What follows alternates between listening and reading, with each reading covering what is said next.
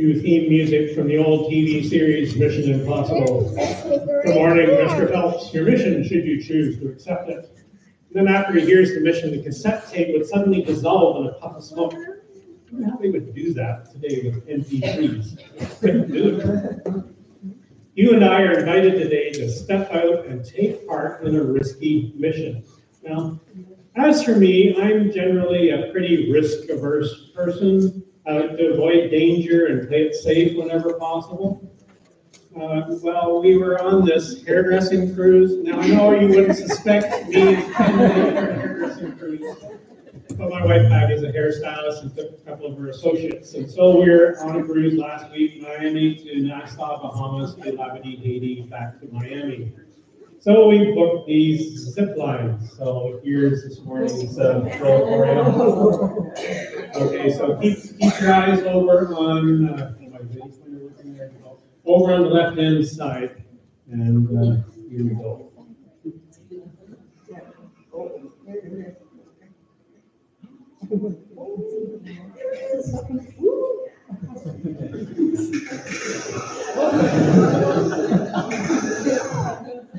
So that was the practice run.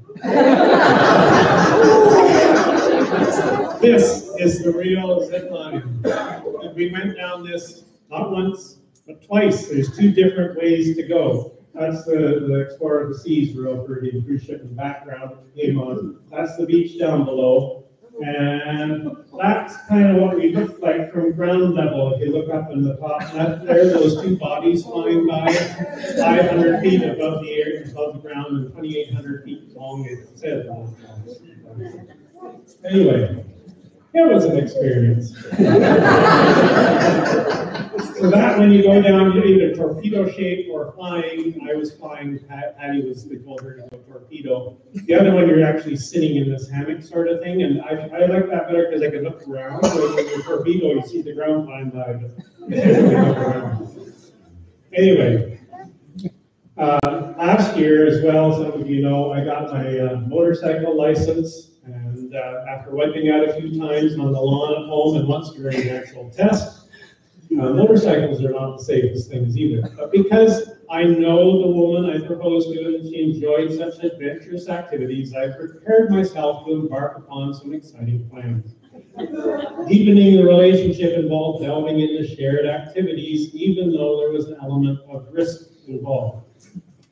Christian life is a bit like that. If we claim we know Jesus, we'd better be ready to be stretched by him as he calls us to go where we might not otherwise, for the sake of being with him where he's at work. Enter at your own risk.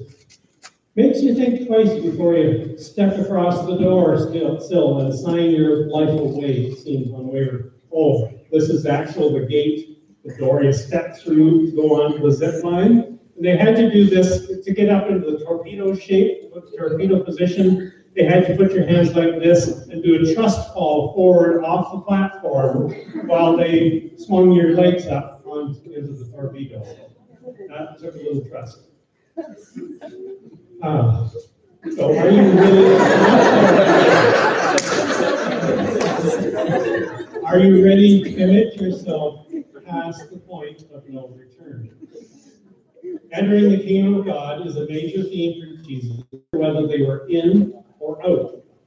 Mark 9:47. If your eye causes you to sin, pluck it out. It's better for you to enter the kingdom of God with one eye than to have two eyes and be thrown into hell. It's binary, one or the other. There's no third choice. Enter God's kingdom or be thrown into hell. Or take verses 13 on in today's passage. Enter through the narrow gate, for wide is the gate and broad is the road that leads to destruction, and many enter through it. But small is the gate and narrow the road that leads to life, and only a few find it. It's a narrow gate, a small portal in the wall, opening onto a narrow road inside. I can imagine a twisting alley inside a medieval town where the houses are almost touching. There's barely room to squeeze down the alley. There's a restriction. It's compressed, a tight fit. Yeah, wide is the gate, and broad is the road that leads to destruction, and a crowd is thronging it. Paul warned in 2 Thessalonians 1. He will punish those who do not know God or do not obey the gospel of our Lord Jesus. They will be punished with everlasting destruction and shut out from the presence of the Lord and the majesty of his power. Shut out. That's not something you want to happen to you. Precaution to count the cost of following Jesus. Eternal life is free. It's sheer grace made possible by Jesus' self-giving on the cross so our sins can be forgiven, rather than by our own works or effort or merit. But following the Master is still demanding. Luke 9:23. Jesus said, "If anyone would come after me, let him deny himself, and take up his cross daily and follow me." How often? How often? It's a daily decision. Or Mark 10:24, 29, 30. The disciples were amazed at his words, but Jesus said to them again, "Children, how difficult it is to enter the kingdom of God. Truly I say to you, there's no one who has left house or brothers or sisters or mother or father or children or lands for my sake and for the gospel, who will not receive 100-fold now in this time, houses and brothers and sisters and mothers and children and lands with," what? "Persecutions. And in the age to come, eternal life." Leaving family and house and fields, persecution. We're not going to sign up too quickly for that. We want to get into God's kingdom. Dramatic change is called for. Matthew 18:3. Jesus warned, "Truly I say to you, unless you turn and become like children, you will never enter the kingdom of heaven." This is what the early apostles found. They had to be prepared to be martyred and suffer beatings and imprisonment wherever they went. Paul reminded the early believers of this in Acts 14:22, saying that through many tribulations we must enter the kingdom of God. How is the kingdom entered? Through many tribulations.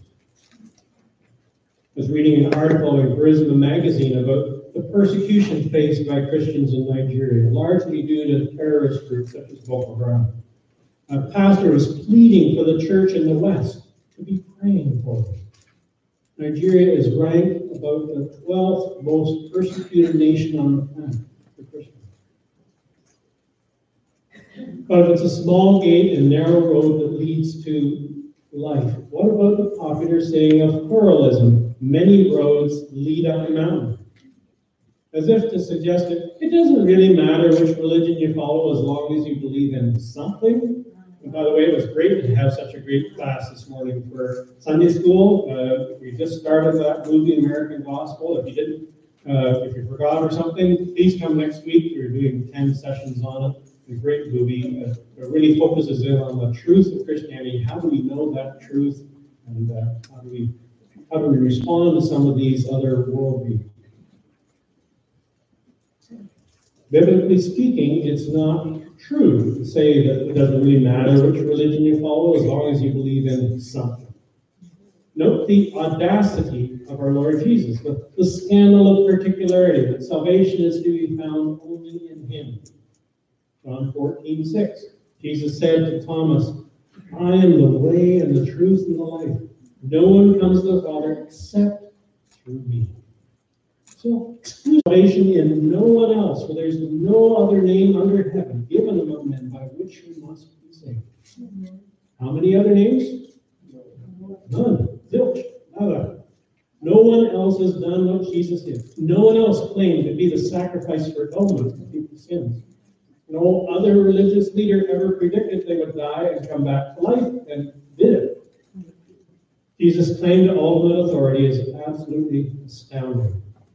Verse 23 here in Matthew 7 implies he'll be the one who finally decides our fate. Then I will declare to them, "I never knew you. Depart from me, you workers of lawlessness." In the Matthew 25:41, where the king commands the unfaithful to depart into the eternal fire prepared for the devil and his angels. 25:46, and eternal punishment. These are grave consequences for all eternity. What then makes this good news evangel? It's good news because, thanks to Jesus, there's also an option, an escape hatch from eternal fire and doom. Jesus offers himself as the gate. John 10:9 says, I am the door.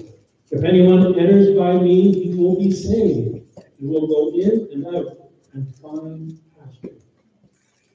John 6:40. This is the will of my Father, that everyone who looks on the Son and believes in him should have eternal life, and I will raise him up on the last day. What a promise. Now that is truly good news. Amen? Amen. John MacArthur comments, salvation is by grace alone, but it is not easy. It calls for knowledge of the truth, repentance, submission to Christ as Lord, and a willingness to obey his will and his way. So, how can you tell? How do you know for sure whether you're in or out, that you've actually entered God's kingdom? Well, you need to examine the evidence. Verses 15 to 21 of Matthew 7, Jesus emphasizes the need to distinguish between true and false prophets by noting their fruit. The word fruit is used repeatedly, 7 times in as many verses. So, what do we look for in terms of fruit? One clue is found in verse 23. Do we know Jesus? Are we recognizable to him? Matthew 14:23. And I will tell them plainly, I never knew you. We say we actually know Jesus. Do we make it a regular practice to spend time with him, to hang out? We have Jesus saying, number 1, I've begun to follow Jesus, and I'm depending upon the Spirit of Jesus in my journey. Number 5, I am learning the teachings of Jesus. Are we familiar with what he taught about most often, his major emphases? That's where Sunday's worship and sermons and small groups and especially routine daily quiet time, that's code for Bible study and prayer, help. John 10:14. Jesus said, I am the good shepherd. I know my own, and my own know me. There's that relationship based on shared experience together. The shared history. The sheep recognize the shepherd's voice and respond. Patty has a calico sheep named Callie, which I help feed and look after, so I guess that sort of makes me a shepherd. Callie lives in a pen with her buddies, 2 Nubian goats. Callie's pregnant with at least twins, so we've been giving her some extra nutrition while she's pregnant. I put some sweet feed in a metal bowl and call, sheep, sheep, sheep, while approaching the pen. Callie pricks up her ears and heads over to the door of the pen. I let her out, being careful to keep the goats inside. It takes a few minutes to eat her special treat out in the corridor, and then I let her back into the pen. We've developed sort of a routine, you might call it. What are your routines with your shepherd? Jesus talks about recognizing false prophets by their fruit, verse 20. Then in verse 23, the phrase, I never knew you, can also mean, I was never acquainted with you, approved, recognized. Well, Jesus recognizes us as his own due to frequent interaction. I was standing at the post office in Wingham a couple of weeks ago when a woman wearing sunglasses walked in. You sometimes bump into people in places you wouldn't expect to see them. I rarely use the Wingham post office, so it took me a minute until I realized the woman behind the sunglasses was actually Jim Smith. There's that flash of recognition. Oh, I know her. One aspect of evidence that we are the Lord's has to do with the Father's will. Verse 21. Not everyone who says to me, Lord, Lord, will enter the kingdom of heaven, but the one who does the will of my Father who's in heaven. So what? Father's will. Humans are souls, Hebrew nephishes, like little baby birds in a nest, all with their beaks open, clamoring for the next bite to eat from their parent. Desires, wishes.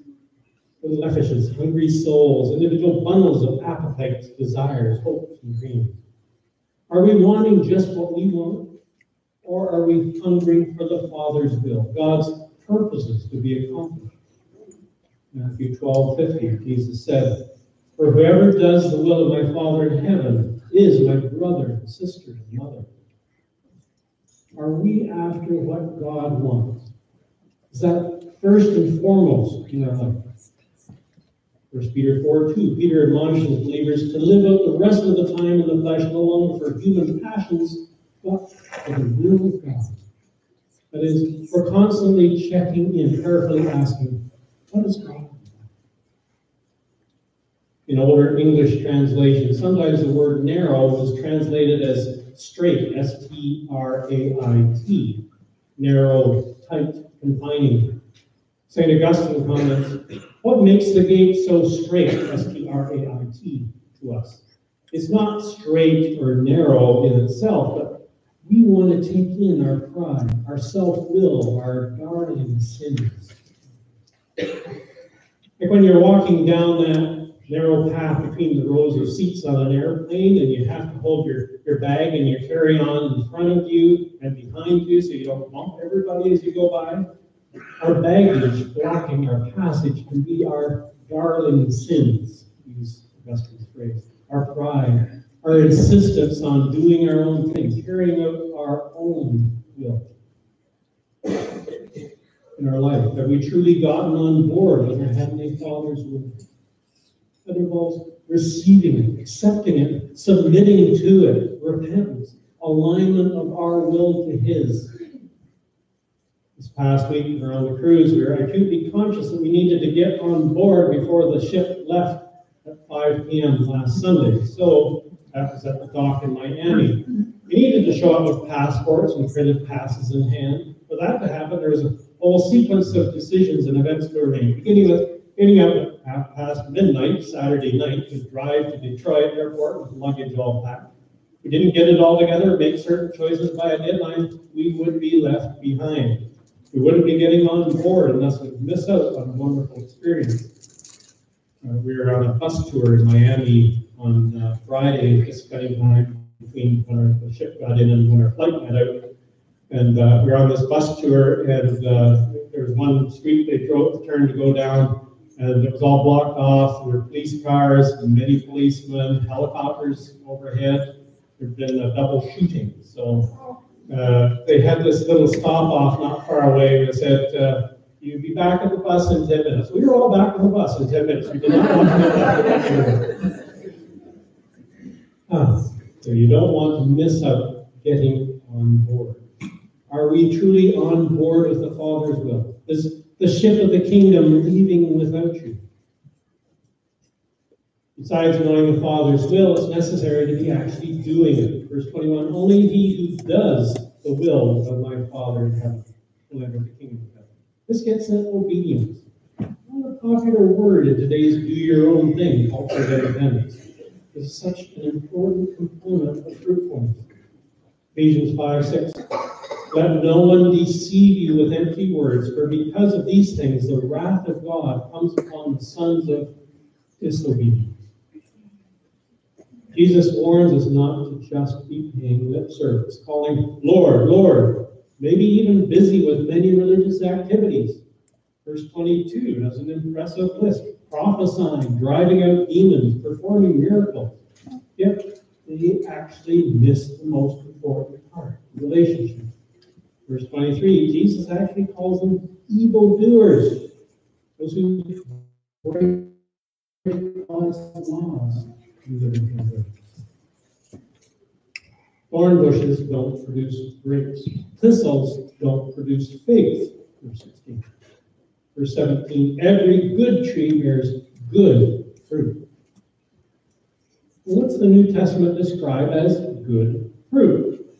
A few things. There's obviously the passage in Galatians 5 that describes the fruit of the Spirit: love, joy, peace, patience, kindness, goodness, faithfulness, gentleness, self-control.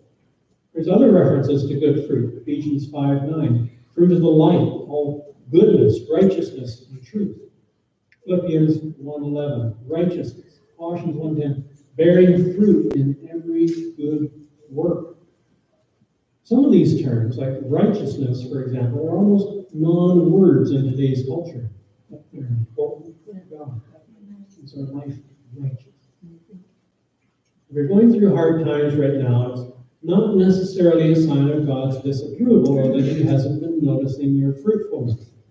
Jesus speaks of the presence, of the practice of His Father, the vine dresser, in John 15:2. Every branch in me that does not bear fruit, he takes away. And every branch that does bear fruit, he prunes, that it may bear more fruit. So the pruning that's happening to you right now, that inexplicable problems or even pain, may be the Lord's way of helping you to bear even more fruit. Jesus includes in this section a warning to watch out for false prophets. They come to you in sheep's clothing, but inwardly they're ravenous wolves. Earlier this year, one of our roosters had a close encounter with not a wolf, but a coyote. I wasn't home at the time, but when Patty saw her rooster, he had just one single tail feather left. All the others had been ripped out by the coyote. Patty grabbed a walking stick and went after the coyote, scaring it off. He said when he picked up Trooper, the rooster, his heart was beating wildly, very close to escape. Ravenous wolves or coyotes are dangerous in the spiritual realm as well. The Christian church has had its share of false prophets. Jim Jones here in the picture, isn't that a sweet picture?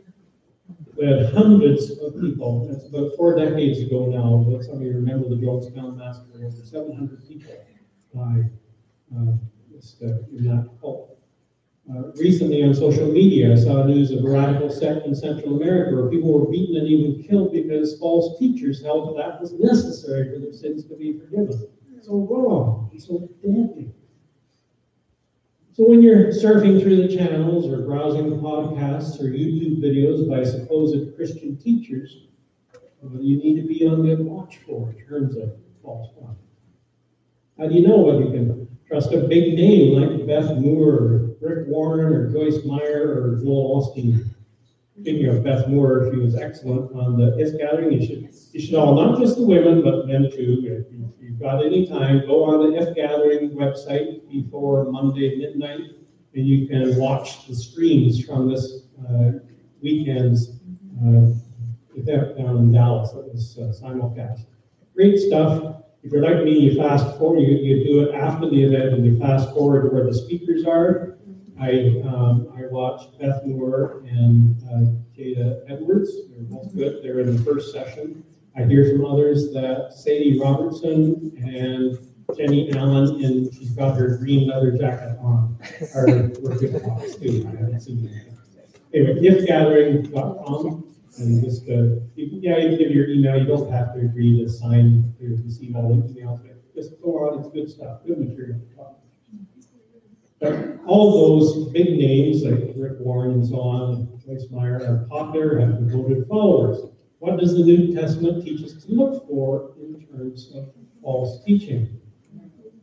John 10:12. Jesus says the hireling abandons the sheep because he is a hireling. He's just in it for the money. He doesn't actually care for the sheep. 2 Peter 2 is more descriptive. Verse 1. They secretly bring in destructive heresies, even denying the master who bought them. Does this broadcaster accurately represent Jesus and his content, or only focus on certain angles for prosperity gospel or whatever? Verses 12 to 22.